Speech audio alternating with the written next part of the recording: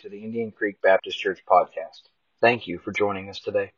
If you have any questions, please feel free to contact us. Our website is www.indiancreekbaptistchurch.org, or our email address is info@indiancreekbaptistchurch.org. It is our sincere hope that through this podcast, God will speak to your heart and touch your life so that you may grow closer to Him.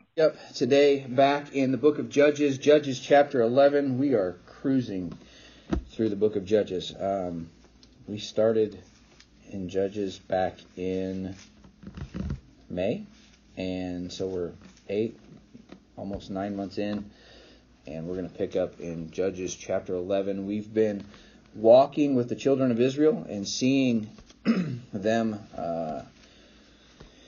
seeing their plight as they begin to serve God and fall away from God, and walking through that sin cycle with them. Last week, God Himself came and spoke to the children of Israel and reminded them of all the things that He's done for them. He reminded them that even after He's done all these great and wonderful things for them, including defeating the children of Ammon and the children of the Philistines that are now harassing them. He's already defeated them once, but after He's done all these great and wonderful things, they've continued to turn back and turn away from Him and serve the gods of those that are around them. We also saw that as God was speaking to them, we saw a picture of what it is to get saved. We saw the beginnings of repentance in Israel as they understood their sinful nature. They turned back and repented and began to serve God again. And we saw what that did to God. God, it tells us in verse number 16, that the children of Israel put away the strange gods from among them and served the Lord, and His soul was grieved for the misery of Israel. We see again here, as we've seen in the book of Jonah, as we've seen in the book of Ruth and many other passages that we've studied, we've seen that repentance and true desire to turn back to God softens God's heart and causes Him to have mercy and grace. And even though God left off with saying that He would not serve, or that He would not deliver Israel, He is now as we enter chapter 11, we're going to meet Jephthah, and we're going to meet the next deliverer, the man that has already been raised up and has already been being prepared to be the next judge over Israel, because God, in His grace and mercy, is going to provide for Israel, and He loves them and cares for them just like He loves us and cares for us. So when we left off, the children of Ammon and the Philistines had gathered together their armies and were encamped, and then the children of Israel were gathering together and preparing for battle without a leader. They had put feet to their faith, to their repentance, to their turning and serving God, and they're getting ready to go and battle against Israel, and are going to battle against Ammon and the Philistines, even though they have no idea what God is going to do. So we're going to pick up in Judges chapter 11. The Bible says, "Now Jephthah the Gileadite was a mighty man of valor, and he was the son of an harlot, and Gilead begat Jephthah. And Gilead's wife bare him sons, and his wife's sons grew up, and they thrust out Jephthah, and said unto him, Thou shalt not inherit in our father's house, for thou art the son of a strange woman. And Jephthah fled from his brethren, and dwelt in the land of Tob, and there were gathered vain men to Jephthah, and went out with him. And it came to pass in process of time that the children of Ammon made war against Israel. And it was so that when the children of Ammon made war against Israel, the elders of Gilead went to fetch Jephthah out of the land of Tob. And they said unto Jephthah, Come and be our captain, that we may fight with the children of Ammon. And Jephthah said unto the elders of Gilead, Did not ye hate me, and expel me out of my father's house? And why are ye come unto me now, when ye are in distress? And the elders of Gilead said unto Jephthah, Therefore we turned again to thee now, and thou mayest go with us and fight against the children of Ammon, and be our head over all the inhabitants of Gilead. And Jephthah said unto the elders of Gilead, If you bring me home again to fight against the children of Ammon, and the Lord deliver them before me, shall I be your head? And the elders of Gilead said unto Jephthah, The Lord be witness between us, if we do not so according to thy words. Then Jephthah went with the elders of Gilead, and the people made him head and captain over them. And Jephthah uttered all his words before the Lord in Mizpah. Let's pray. Father God, again, we do love you. We thank you for this glorious day, for this opportunity to gather here and to hear your truth.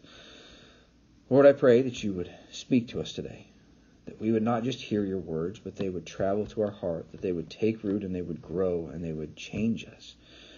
Lord, that we would see the world the way that you do, that we would not see the garbage and the trash, but that we would see people and that we would love them the way that you love them.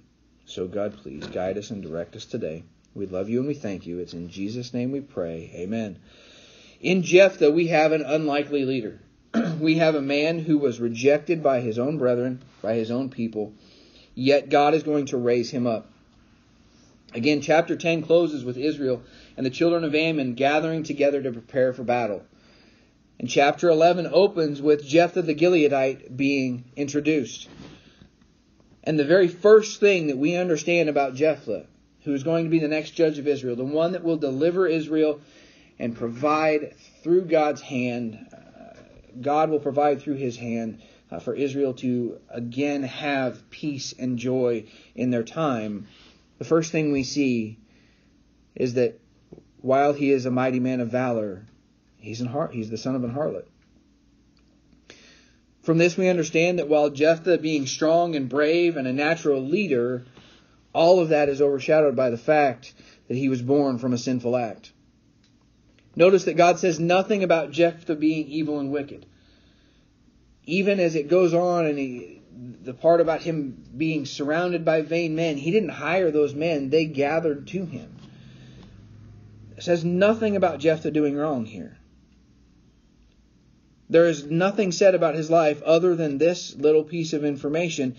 Now we know as we get into the story, there's more as he begins to lead. There's more that comes out about his character, and we'll get into that. But at this point, God wants us to know and understand Jephthah is a mighty man of valor. He is a strong, a brave, courageous man who has done nothing wrong.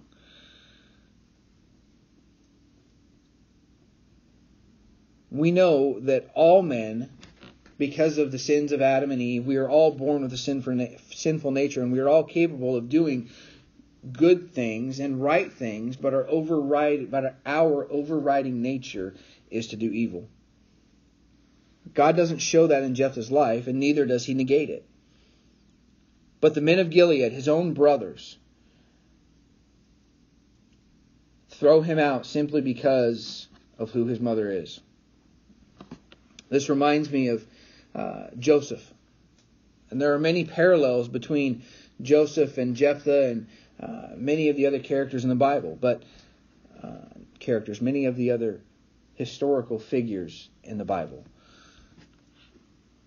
But also in Joseph, as Joseph was cast out by his own brothers because he was the favored son, and ultimately Joseph ends up saving his brothers, the entire nation of Israel. I see a lot of myself in this. Because it was in this very building when I was 8, 9, 10 years old that I used to come with my mom, and we would sit over in one of these corners and we would have dinner. This part was a cafe, and then after dinner time, about 7, 8 o'clock at night, we would travel back by where the bathroom is, and she would sit at the bar and she would drink. And then we would migrate on back to where the apartment is, and there was a pool table back there. And while she was drinking and carrying on with her friends, I was playing pool. And then when it was time to go, it was me that told her it was time to go. And this is not, please understand, I love my mother. This is just simple history.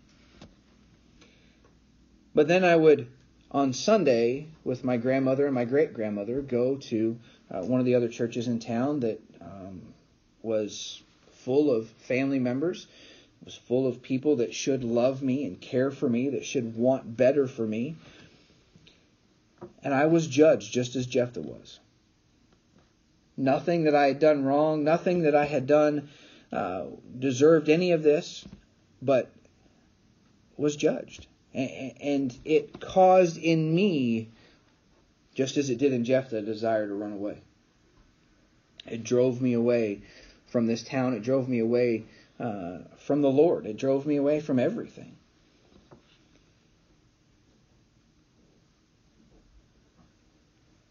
The lesson for us to learn from this introduction of Jephthah is that we need to make sure that we are not holding people responsible for things they don't have any control over.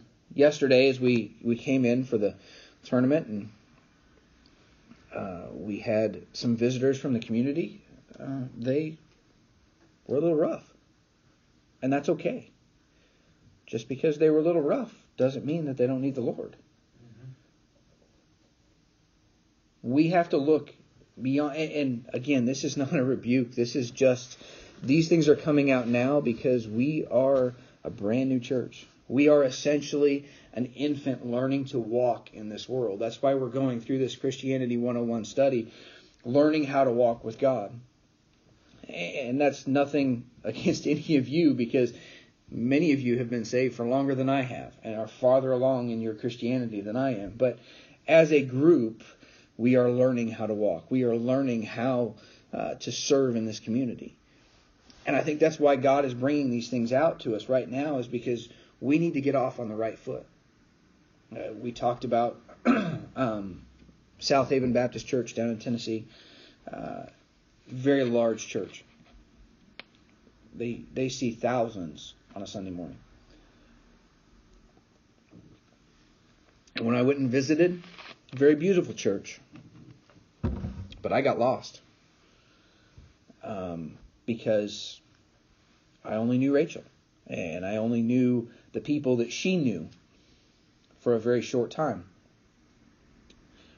The community there, the environment there didn't feel very welcoming. When I came to know the Lord in southern Iowa and under the teaching of Pastor Pierce, when I went to the first service, the first thing that I saw in that group that had literally just come together for the first time that day was family. I felt at home. I felt like people desired for me to be there. And that's what I want of this group. This is always, I want it to always be family. I don't care if we ever get any bigger. I just want us to always be family. Amen. So, as we go through this and we look at this, we see in Jephthah that his family threw him out. That they discarded him. They thought that he was trash. And because of that, we have some very poor results. Jephthah fled. Jephthah, who already is known as a strong leader, a mighty man of valor, flees Israel and goes to live on his own. He left his home and found a place where he could dwell. And because he was a natural leader without any direction, gathered unto him were vain men. We saw vain men with Abimelech as he went and hired them to go and kill his brothers. That word vain means empty. It means void. These men were empty of moral character. Those men that followed Abimelech were empty of moral character. And a poor leader used them to destroy. We don't see any of that in Jephthah. We just know that these men followed him. These men were empty of leadership. They required a leader. And yes, just like those of Abimelech, they were empty of moral character, but Jephthah pointed them in a good direction. This is again a time where Jephthah's life mirrors my own. Because of the way that I'd been treated as a youth, I took the first opportunity that I had to run. I ran from the church. I ran from this community. I moved 2 hours away just to get away. And then when God finally broke through, when God finally made me realize that He wanted me to pastor, I fought Him for 3 years, knowing all the while that I was supposed to come here, but seeking every other door, window, nook, cranny, rat hole that I could find to crawl through to still be doing the will of God, just not here. There's a missionary song, I've only ever heard it once, and the whole idea is this man praying to do whatever God wants him to do, but he says, God, please don't send me to Africa. And at the end, he ends up in Africa. That was me for 3 years.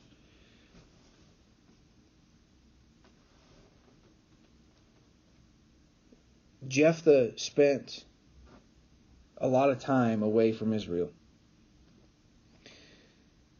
He'd shaken the dust from his feet to never look back.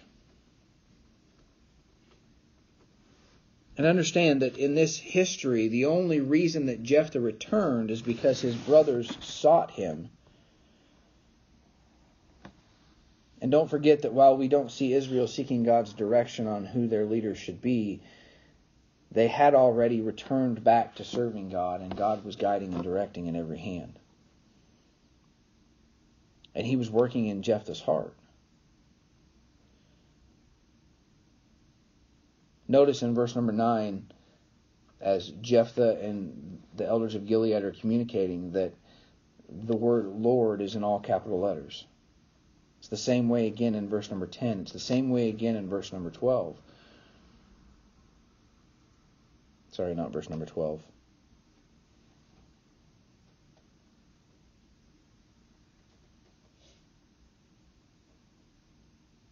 We didn't read through verse number 12.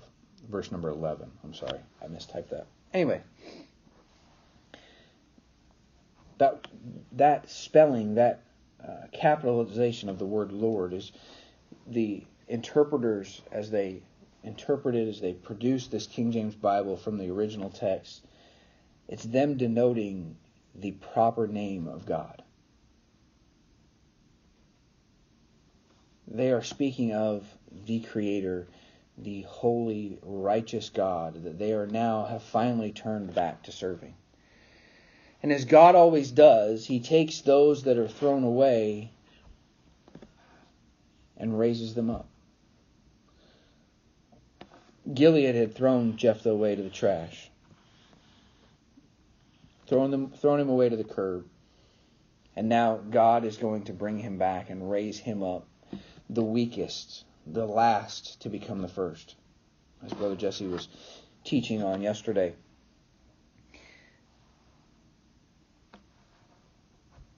This idea, we should all know and understand this story, but it makes me think, with all of the things that have happened in our world, I don't want to get on a soapbox, but the abortion rate, all of those things, the murdering of the Jews during the Holocaust, all the wars that have been done strictly because people don't like other people.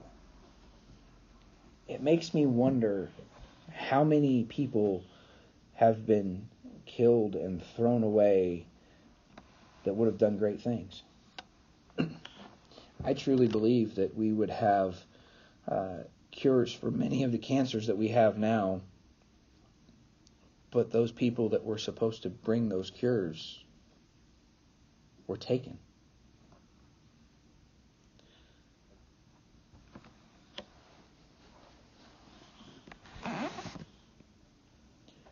God chose... I've also often wondered why God uses the men that he does in the Bible. There are hundreds of people that we are introduced throughout the Scriptures to be examples for us. And the vast majority of them are wicked and evil men. Even David, who is called a friend of God, was an adulterer and a murderer. Paul the Apostle, who none of us would be saved without the writings of Paul, was a murderer. He persecuted the early church, destroyed it. Abraham lied and defrauded. Jacob lied and defrauded. But all of these men are held up before us as examples. So why does God choose these men? The truth is because that's the way we all are. there's none of us that are perfect. And we often compare ourselves to each other and think, well, I'm doing better than that person, or I'm doing better than that person. You know, for Abby and Wyatt, they're in the same classes right now, or many of the same classes right now in school. And I know Josiah and his classmate CU, Miss Mindy, as we talked about how Josiah was doing, talked about how they are comparing to each other. I got this on this test, and I got this on this test, and they're, for some it's uplifting, and for others it's degrading.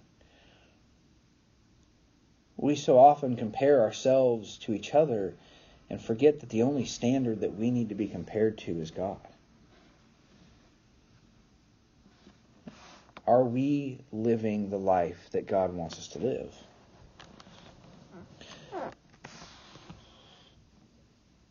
The statement of coming short of the glory of God is not only that He is holy, but that He is the standard and creates the standard. The men of Gilead threw Jephthah away as trash because he was conceived in an adulterous relationship, one that he had nothing to do with. Now, we don't see that Jephthah's brothers went and confronted their father, that they tried to hold him responsible. They simply just didn't like Jephthah and didn't like the reason he was there and got rid of him. He was a reminder of pain and guilt. This is an example of getting bitter rather than better. But God, in His infinite humor, sends the men of Gilead to go and seek the man that they threw away. Notice in verse number 6, though, just how they seek him. And they said unto Jephthah, Come, be our captain, that we may fight with the children of Ammon. There's no apology. There's no seeking forgiveness. It's just, come on, we need you. It makes me wonder if they didn't think that maybe he was still disposable. That if he died, he died.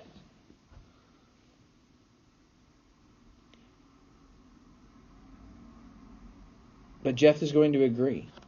And he's going to return and be the captain of the army of Israel. And a new deliverer is born.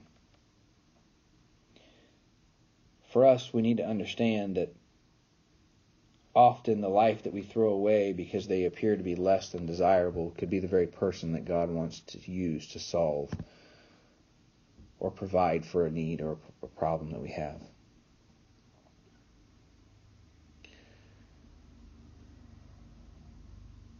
I have been blessed, oddly enough, far more by very, very poor people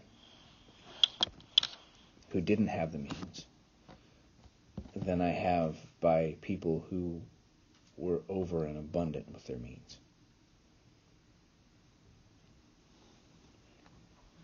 God chooses to use us not because of our status or our stature, but because of our heart. Jephthah was willing to go back and serve and provide for Israel. So as we hopefully begin to see more and more visitors, please see the people. See someone in need of a Savior. I don't know if I've told it here. I've told it to a few of you, but when we were in Missouri, the pastor there was a very out-of-the-box thinker. And he wanted to do a live tomb presentation on the busiest intersection in town. We counted roughly 10,000 cars in a 3-day span that drove by that intersection. What he did was he built a tomb, stacked up logs and things, and covered it with sod. We had a stone that we rolled in front of the door, and then we posted Roman guards. Men dressed up as best we could. The first year it was just cardboard armor that we were wearing. And we stood guard 24 hours a day from Wednesday afternoon all the way through Sunday morning, Resurrection Sunday morning. And we had so many people come and talk to us. In the background, there were 3 crosses that we had put up, and we had already done our tomb presentation the first year, and it had rained and been just horrible. And we were a couple of weeks later, and the ground was so muddy that we couldn't go tear everything down. It wasn't the church's property. It was a property that we were being allowed to use. It was actually for sale for $4 million. But the owner was allowing us to use it. And the kids and I, Rachel and I, had gone to the Chinese restaurant across the street.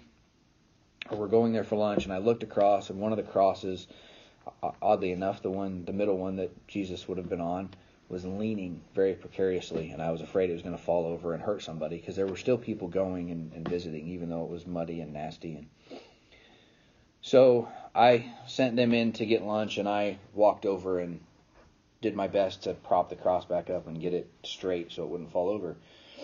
And as I'm doing all of that, I look up and I see 3 very large bikers in full leathers walking across the grass. And it's about a half a block from where they parked to where I was. And the whole time I'm thinking, we just had this glorious time. The community really got behind this, and they came and visited and brought us hot chocolate and brought us firewood and gloves, because it was that Sunday morning when we had our morning service out there, it was 27 degrees, and we had an outside sunrise service and had 150, 200 people there.